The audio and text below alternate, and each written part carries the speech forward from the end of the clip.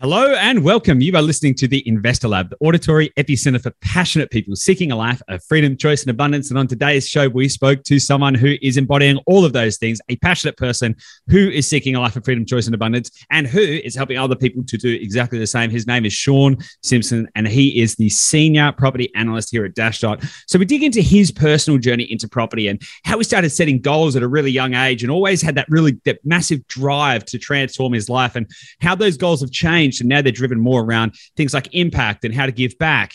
It's a really great story because he's transitioned through a lot of stages of property himself, from wanting to get started quite early and doing courses at the age of 17 through to, doing active investment and kind of adding value and flipping and becoming a sales agent, and now becoming a property analyst for Dashdot and what that means for him as well. We kind of also dig into some of the secrets behind what he gets to do today and loads of other things, including what mistakes people make in property. Lots of really great stuff. So if you're interested in hearing a journey of somebody who's walking the path and who's got some really valuable insights about how to identify and achieve any goal that you might have, no matter what your age or no matter what your starting point, then this is the episode for you. So without any further ado, let's get stuck right into it, and I'll see you on the inside.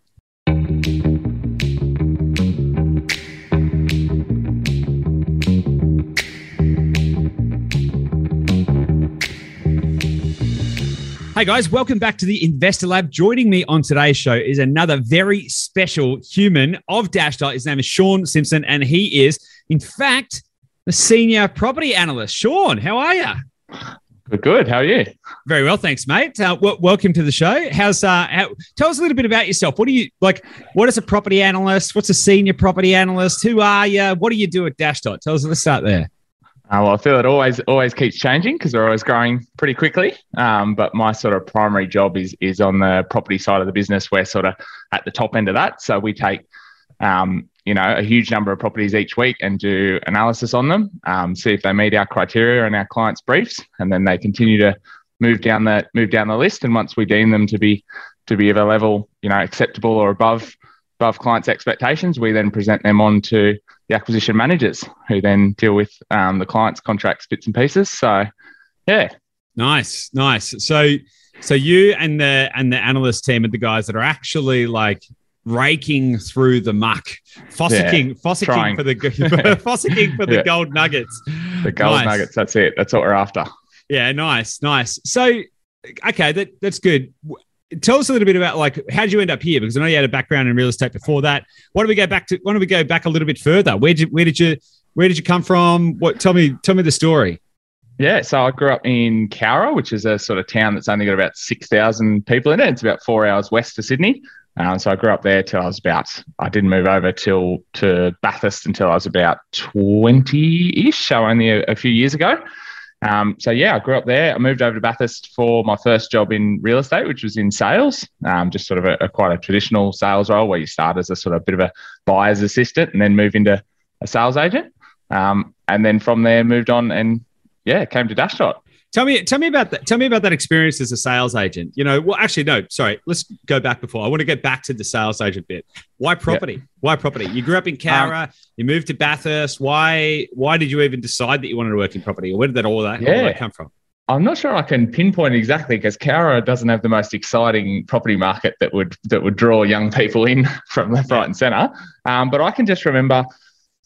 Sort of from 16, 17, I was always looking at, what would be, the best and quickest path to sort of what I thought I wanted in life. So I remember even I think it was about 17, I started doing property development courses and stuff like that. So I got right into it quite early. I'm not too sure what drew me towards property. But yeah, I just had a really strong interest in it. Let's dig into that. So 16 and 17, you were already thinking about what you wanted in life. Yeah, I was right into it. I think, even earlier than that, we were diving into, I was looking at e-commerce things. I was looking at whatever flew past my Facebook feed with a little ad for courses or whatever it was. I was always doing a course in something and having a look. And let's go back to that. When did that where did the fascination, because a lot of when I was 14 or whatever, I guess I was probably thinking about what the future was going to be like and all of that kind of stuff. I guess I was thinking about that. My pathway was a little different, but I'm interested to know where did that come from for you? Where do you reckon that kind of fascination around going, hang on a second, what am I going to create with my life? When do you think that kind of kicked off? Yeah, I'm not too sure because I've always sort of had I've always been really strongly motivated by like sort of building something and looking at 5-year forecast, 10-year forecast, 20-year forecast, sort of looking at where I'm going and what I'm doing. So I guess it was probably I can remember right back to sort of 14, 15 jumping on like websites like Udemy and stuff like that and just doing courses in all kinds of random things. And then, stumbled on real estate. I did a property options course or something. When I was 17, I got right into it and just started. Was that like the Mark Rolton one or? Yeah. Back in the day, sucked in down the Facebook funnel and there I was. So I started doing courses like that. And then, from there I was pretty well down the rabbit hole. I was pretty interested. So okay, hang on a second. I'm sure that your vision for your future is different now than it was back then. Yeah, very much. But what was it? Because like that's like I don't know that many like people that are in high school that are doing like property options courses and stuff. Like people might be thinking, oh yeah, I know what I want to create with my life. But most people in high school are thinking, okay, that's got something to do with me finishing high school and then maybe going to uni or I don't know, picking up, basically getting a job. Like basically my career is going to be my path to the things that I want. But you were thinking about it slightly differently. So I'm interested to know what that vision was at that time. Like, what is it? Like, if you go back to when you were 15, 16, 17, what was the goal then? Yeah. So I think it is very, very different now. Unfortunately, at the time, as a lot of young kids do, I think it was just how can I make the most amount of money in the shortest amount of time possible.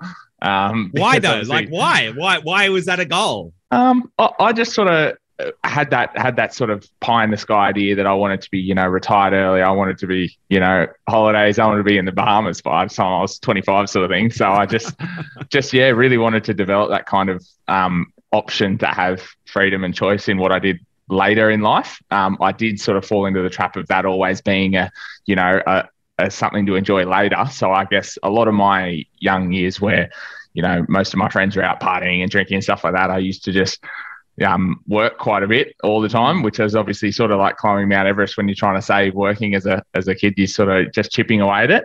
But I sort of always I was attached to that vision sort of thing. So I just really, really focused on working and saving and trying to get that first house deposit away. And that was sort of my priority at the time, but I'm not particularly sure why it was my priority. It's really interesting. And things shift a lot as I sort of got into my 20s.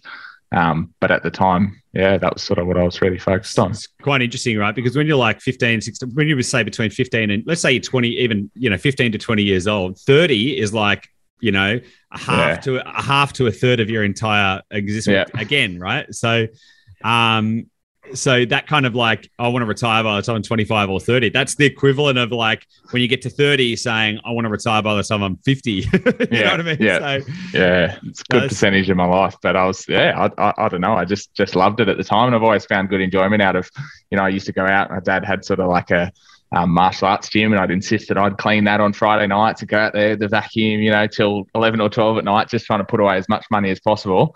Because at the time I was so focused on property and I just wanted to make sure I had the best chance to sort of get the first one away as early as possible. Get that compound growth. Nice. Do you regret any part of that? Like not spending more time just out partying and stuff like that? I guess I can in some ways, but I feel like I've experienced an awful lot in my life post leaving school. Like back in school, and especially in Cowra, you can get sucked into the trap of there's always just, very non-exciting parties and bits and pieces happening every weekend. But since then, I feel like I've experienced a lot more sort of substantial things in my life that I really enjoyed. So I don't particularly regret it. I know there's more I probably could have done then, but the trade-off is now, because of that work, I've sort of got my first couple away and now I can actually go and enjoy a lot more stuff. So not particularly. Yeah. And how old were you when you were squirreling away and working hard to get your first deposit? How old were you when you bought your first property? I was, what am I now? 22, I think. Yeah. Yep. So, nice. And tell me about that. Where was it?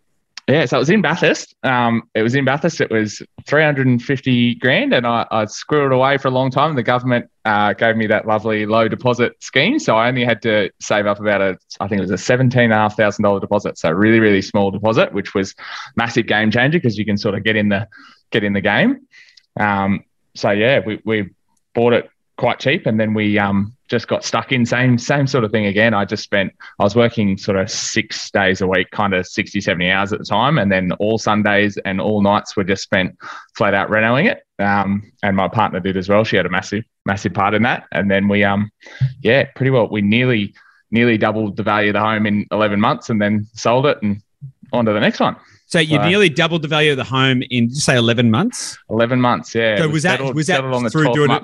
Was that through doing the renos? Was that basically? Yeah, just through doing the renos, and definitely not financial advice. But I used all my money to get into the property, and I just took the leap of faith, even against my parents are quite conservative, and they're like, no, you've got to keep a buffer and so on and so forth. So I emptied my pockets to get in the house, and then took out as much personal loans as I possibly could to fund the renos. Which is definitely not a wise idea, but I did it anyway. And that sort of put the time pressure on me that, you're making all these repayments on personal loans. So we just got stuck into it and did it all ourselves. That just pretty well paid for whatever we needed in terms of materials, and got stuck into it and got it done. And then did you sell that property to release the capital? And did you wait until after 12 months to do that? Or So the settlement was just after 12 months. That was our principal point of residence, because I was obviously very scared of capital gains tax. We sold it settled just after the 12th month, but I was a sales agent still at the time, so we just sold it off market sort of thing to people I knew were already looking for that sort of thing. So yeah, okay. So let's talk about that kind of sales agent career. Tell me about that. Yeah. How did that come about? Did you have a particular pull to it? Because you could have done anything to make some money and get into property. Yeah. Why did you decide to go into the sales side of things? I think this is that unfortunate attitude of how can I make the most amount of money in the shortest amount of time sort of thing. So at the time, my interest was obviously in property.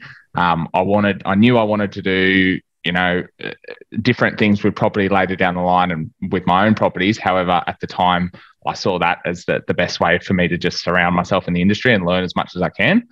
I just jumped into it, which was actually, as much as I didn't find the career particularly rewarding, I wouldn't trade it for anything, because I did learn an awful lot about property in the industry. And I did find a lot of sort of good mentors and people that had done what I'm currently trying to do, which the knowledge that they sort of, gave me is probably more value than anything else I earned in that career.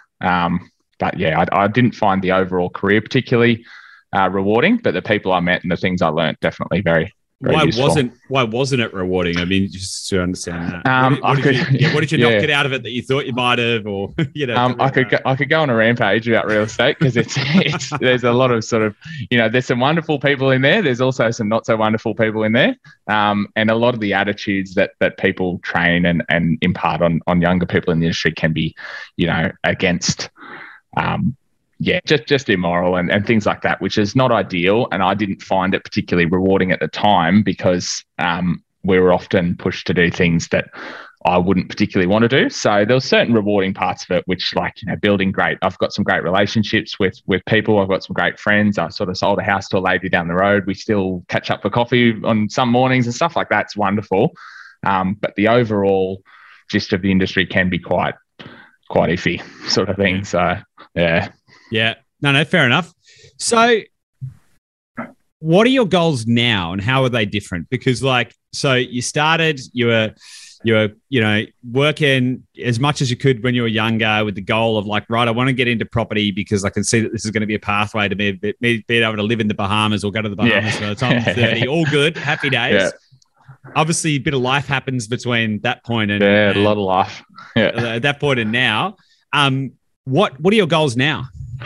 I think I've definitely shifted a lot, that I now understand that, interactions and relationships between people can be far more valuable than sort of, tangible things. So I'm finding a lot more enjoy. I don't think I would actually enjoy being in the Bahamas now. It's all good and well for a week or so, but if I sort of sit idle for too long, I get really really sort of itchy feet. I really don't like not doing anything anymore. I do sort of like pushing myself. So The goals have definitely changed now that I would still want to sort of achieve that life of, freedom, choice and abundance, but I'd probably want that more for the ability to give back and help other people than I would just for myself in the Bahamas with, cocktails and sitting there doing nothing sort of thing. So yeah, that's probably been the biggest shift. Yeah, awesome. And so you got that first property when you were 22. You piled everything into it. You went holus bolus in there. And Hail Mary. Yeah, you flipped it basically. What happened after that? What happened after that in your property journey? Yes. So that was like the great result that we got from that was obviously riding probably the best property wave that has ever been in my lifetime. Like the growth at that time was just unreal. But the tricky thing about that is you sell in a super red hot market, you've unfortunately got to buy in the same market. And as you move up in price ranges, 10% growth on 300 grand is a lot less money than 10% growth on 800 grand. So if you're moving up, it can actually be somewhat detrimental. So there was a really interesting story because once I got out of that, I thought I wanted to start to do something bigger. I wanted to do like a subdivision or like something a little bit larger. But once I got out of that property and was trying to compete in a super, super red hot market in, a retail market for subdivisions and things like that, that's a very scary place for a 24-year-old because I was competing against, builders, people with 7 figures worth of cash that just didn't really care, that had a lot lower, lot better margins, builders, stuff like that. So I got a pretty rude shock straight away that I was not going to be able to buy what I wanted to buy. And at the time I was really trying to get out of my current career as well, which was the only way for me to access more deals that I could find. So I started to go really left wing. I remember sitting in front of RP Data for about 6 or 7 hours one night, trying to think of how on earth I could come up with another way to do it. And this was right at the start of COVID as well. So I started thinking, where's COVID negatively impacted the property market? So I started thinking more and more. And then I thought commercial real estate, because obviously offices and bits and pieces had actually become sort of more vacancy rates had increased in that sort of side of thing. And luckily enough for me in Bathurst, we've got a whole lot of these beautiful sort of 1870 to 1890 CBD fringe homes that have been turned into commercial offices, sort of accountancy practices, physiotherapists, stuff like that. So I thought, bingo, that's my way in. So, because lots of these properties are currently underperforming. So I found a property that was once upon a time, it was 2 semi-detached that were built in sort of 1890. It was turned into one big 8-office accountancy practice. But lots of the heritage was still there, and it had sat empty for about 9 months. So, because nobody wanted an 8-office accountancy practice that was bright yellow and had bits falling off it. Most people that wanted 8 offices had gone and built their own or so on and so forth. So I bought a really underperforming commercial asset, and then we're now going backwards, turning into 2 residential homes. So it was sort of funny paradigm because I was sort of trying to see value where no one else did.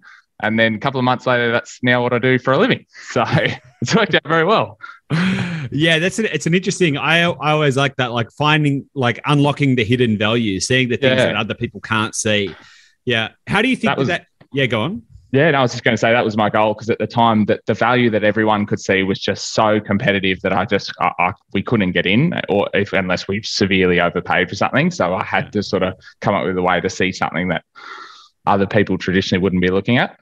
So. Yeah, I think that's a really good overarching thesis on how to. I think that's, broadly speaking, I'd love to get your personal opinion on this, but I think that's kind of how we generally approach things. Generally, like even like finding markets which aren't yet booming or at the very early stages, where people are like, what? That doesn't make what? 100%. Like, if you go where everyone else is going, you're only going to be, it's a red ocean. So given that you're on the front line, right, you're actually, so, for the benefit of the listener, like we have a whole data and technology team and data science and everything that helps us to identify the right locations. And then Sean, you're on the front line of digging into those locations to try and find the assets where we can unlock hidden value, or find the things that other people can't see. How do you talk to us about that? Like, how do you see that playing out in real time for you? Yeah, well, I think a good point, even on the location stuff you just said, it's easy for you to jump onto realestate.com news and say like, oh, look, this place is a hot spot. But if you jump in there, you're in the exact same problem I was last year. You're competing with hundreds of thousands of retail investors that all think this is now a hotspot, and it can become it's just too competitive. So trying to unlock the hidden value, before, or something that other people won't see, I think is a critical point in sort of success in property investing. So especially even in my job is more property centric rather than location centric.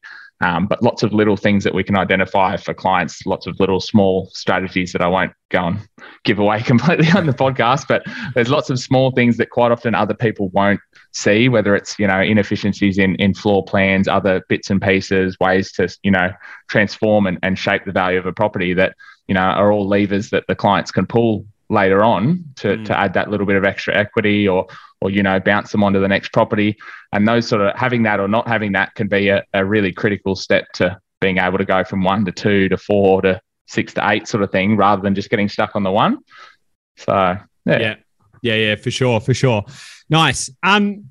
Okay, cool. So you're now on to that. So that's kind of like your second property. You flipped the first one, and now you're splitting that eight offices into 2 resis. Yeah. That's kind of the current project, right? Yeah, that's the one. Awesome. So what kind of common mistakes do you see in your experience? You've actually kind of walked the gauntlet a little bit now, right? You're an investor, active investor, where you've done some buying, some flips, or in the process of doing it. You've been in sales, and you're now on the other side of the fence where you're actively seeking out the best opportunities for our clients as well. What are kind of some common mistakes that you kind of see property investors making? I think probably the most common overarching one is that people really underestimate what they can achieve. Like I see a lot of people, especially young people my age, that think property investing is like this pie in the sky for people that are like ready to retire and have, hundreds of thousands in the bank. And they just think they put it in the too hard basket. Yeah. And I think that's a big attitude shift, especially in young people at the moment, because you see all this, property prices are raising quicker than wages and so on and so forth. But you see all this really negative media, like millennials never buy houses and all this stuff like that. And I think the big mistake a lot of people make, especially young people, is just completely underestimating what they can achieve and what's possible for them. Because I think, a lot of people would be incredibly surprised how achievable it is to have a portfolio that really does work for you and to achieve their goals. That'd probably be the main one I see. Yeah, I think that's a really good point. I actually asked Gabby's brother a while ago. I said, he's obviously surrounded by me and Gabby, and Gabby's mum's into property and stuff. So, but I asked it, I said, why is it like, why do your friends and stuff, why are they not into property? And he's like early to mid 20s, right? So, so why are they not into property? He said, because properties cost $1 million. I said, but they don't. Yeah. Not everywhere. That's the maybe perception. In your backyard. Yeah. That's the perception, is that properties cost $1 million, and so that stops people getting into it because they're like, "What? That's just for rich people, isn't it?" But it's like, just like you said, if you can kind of play your cards right, in your story, you managed to get in with like 17 grand, which is obviously a pretty advantageous position to get into. But there's definitely stuff you can do. I'd be interested to know, like, what is your biggest property mistake, or what's like the biggest lesson that you've personally learned along your journey? I'm just trying to think. We've probably been more good luck than good management in property so far. We haven't had too many mistakes. And before I did buy that first one, I sort of had, I was writing up property theories and all sorts of things. I was down the rabbit hole kind of thing. So probably the biggest mistake we made would have been, trying to bite off a bit more than we thought initially. Like even when we come into this one, we were going to do, this was going to be a 1 into 3 sort of thing, and we dived right down got stuck probably too far into it, and then got a little bit stuck. But the most common mistake that I probably see is that people, if they do jump into property investment a little bit early, and they think they can do it, and they're just going to dive in by themselves, I see a lot of people that I run into get stuck quite quickly. And that's probably the most common one. Why do they get stuck? Because a lot of people, you do need to surround yourself with a reasonable team. And I see a lot of people my age that do finally decide to jump into property. They can save up their whole lives to get into one, and then they'll just buy a tiny little block spec home out in the burbs, and they think that that's the best way to go, just because that's where, we don't want to do investments. That's where we want to live. And then it'll take them 5 or 10 years to catch up in terms of equity and things like that. So a lot of sort of attitude shifts and stuff to do with that, where they could obviously employ a little bit better team, learn a little bit more, and come off a lot better.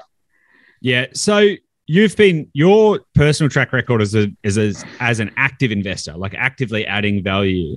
I'm interested to know your personal view now that you've been inside the beast at Dashdot, and you've seen probably I was doing it in a bit of a different way and some of the results that we can get from that. I'm interested to know how that has changed your perspective, or if it has at all changed your perspective. No. It definitely has. I think the biggest one would be, location centric. Like I had the binoculars on, just all I had ever been exposed to was Cowra and Bathurst.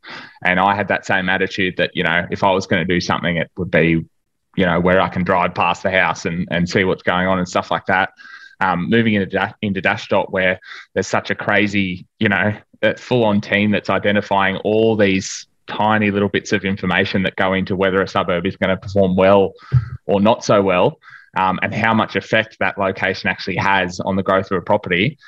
That's really opened my eyes massively. Also seeing, what's achievable in other states, other areas, things that I never knew existed, especially sort of living here, and property prices now are through the roof here. You can pay sort of $1 million for just a fairly standard new home. I wasn't really aware that some of the things that we now buy were achievable. That's probably been a really big one. And then the other one has been, just how much can go into how a suburb performs and how we can identify that. Yeah. So has that changed, like moving forward, as you think about the rest of your portfolio? Is that going to change your investment thesis? Because your thesis, I think, if I'm just correct me if I'm wrong, but your thesis has been buy somewhere that you can get access to it because you're going to add the value, and the only way to add value is to manufacture, and that's how you're going to get to where you want to go. And before I let go of that and just let you answer the question, I personally think that strategy is really interesting, because what that says to me is you can't possibly pick the right location. So it's all guesswork. So you might as well do what you know, which is to be able to swing a hammer. And if it's all guesswork, right, then and if you're going to do that, then literally it doesn't matter where you buy. But so I'm interested to know how, like, your personal investment thesis. So you're going to stick with it because you're like, all right, I already know that I can add value, or how's that going to play out for you? No, so I think Maddie, my partner, would absolutely kill me if I did another one of these, because she suffered through plaster dust and all the rest of it for coming on 2 years now. So she will kill me. And I've also, the big change with Dashdot as well would be the cash flow, because all the properties that we've bought, especially this one, are dramatically cash flow negative, which is obviously not beneficial in terms of going, you can always live in one and do work on it, but with the ability and access to capital to do 2, 3, 4, 5, that's not going to work.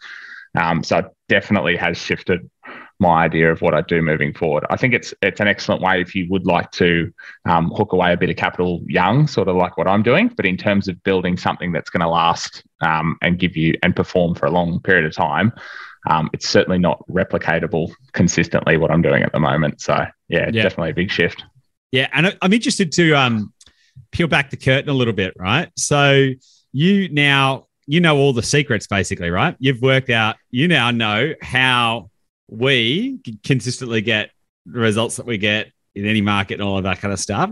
And without giving away all the secret sauce, I would be interested to know what is the most interesting kind of piece of that puzzle, like the interesting piece of the recipe that you didn't know that now you know, that you're like, wow, I can't believe that's like, a big lever, or what's kind of the, just what's one ingredient in the recipe that you can share? That'd be really hard, because our ingredient is, it's got about, our recipe's got about 50 plus ingredients, I think, in it by now. So there's a lot of, checks and things that we look at.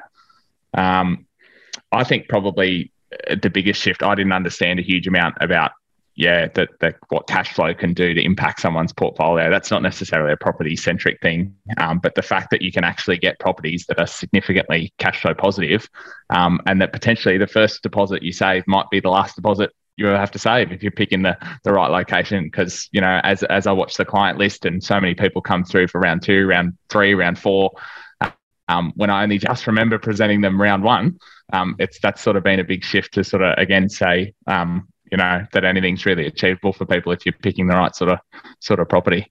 Yeah, nice.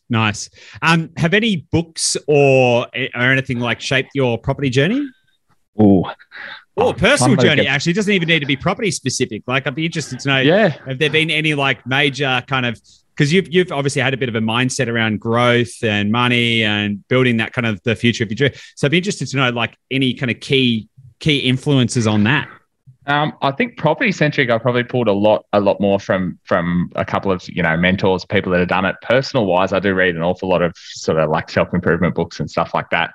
And it's a bit cliche, but probably Atomic Habits was the most influential. Just, the aggregation of marginal gains and just trying to be 1% better every day at something, and just consistently casting votes for sort of what sort of person you want to be. That's probably been something I continually remind myself of most days. It's been the most influential. Nice.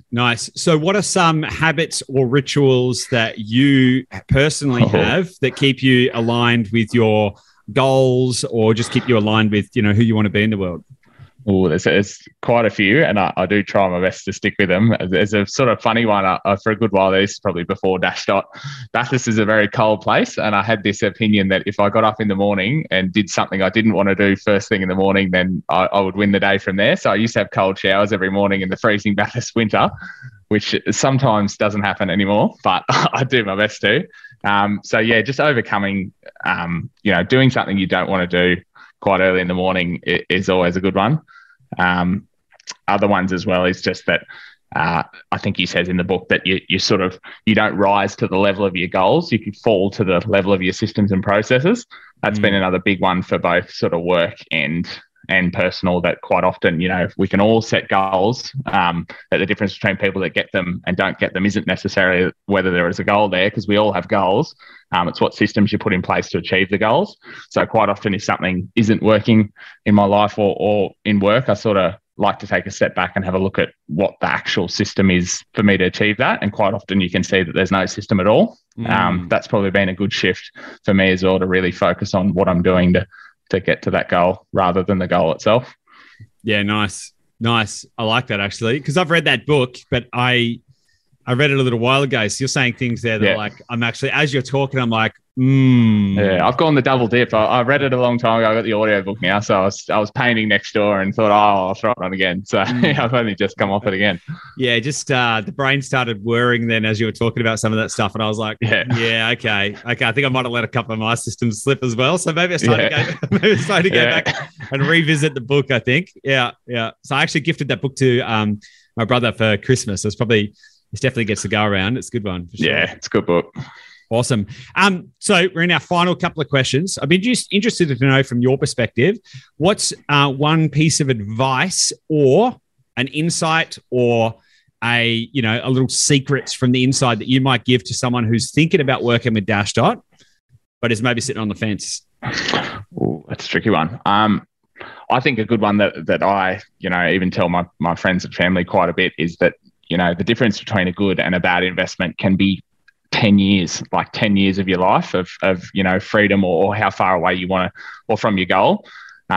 So yeah, surrounding yourself with the right team and people that are really experienced in what you want to do can mean the difference of a huge amount of time of your life. That's probably one thing that I constantly remind even my parents that want to start investing and things like that it does make a huge, huge, huge difference. Other than that, there'd be a million things I could say, but I'm trying to pinpoint one or two. Yeah, no, that's good. That's good. That's totally fine. Okay, so Sean, imagine it's your last day on Earth, years and years and years down the line, because it's still quite young. It's years down the line, you've accomplished everything that you have wanted to achieve. So you've built the property portfolio that gives you what you want. You have the opportunity to go on a holiday in the Bahamas. Yeah, on the Bahamas. Whenever you want, but you don't have to live there and drink cocktails. You got the ability to give back and have an impact. You've got all of that kind of stuff. You've ticked all those boxes. You've nailed it. You've crushed it. But the minute you pass away, everything that you have created and everything that you have ever achieved on Earth is gone, wiped from the face of the earth. And all you can do is leave behind 3 simple truths that are going to live on forever. What 3 simple truths or lessons would you want to impart on the world?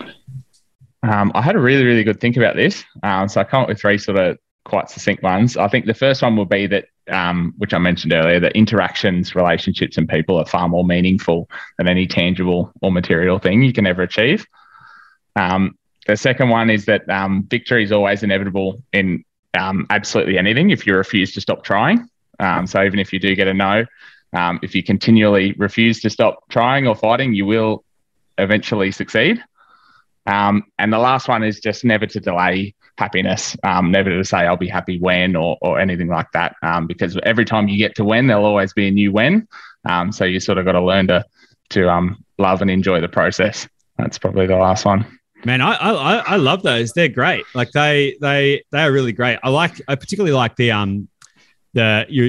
victory is inevitable as long as you don't stop trying. I think it's such a good reminder. Some of my favorite ones, that.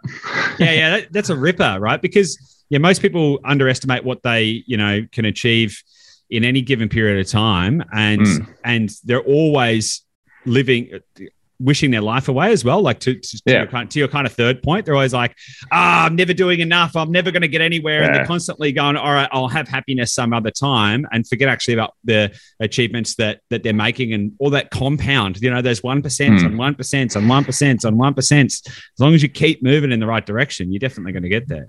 Yeah, especially in young people. I think it is a bit of a suck in my generation with Instagram and all the rest of it, that, people see all these, influencers and people driving crazy cars and all the rest of it. And they always go, I'll be happy when, I'd love it if that was what I had. But then they're not back doing the 1% gains every day to sort of achieve those things. They just leave it as a pie in the sky. And every time they do achieve something, they always put a new when in. So they can sort of live a good part of their young life just waiting to be happy. I think that's a really important one, to just sort of enjoy the process, concentrate on getting 1% better every day, and you'll get there if you keep trying. Awesome. That's a great place to leave it. Sean, thanks so much. It's been a great chat. Thanks so much. Sweet. Thanks.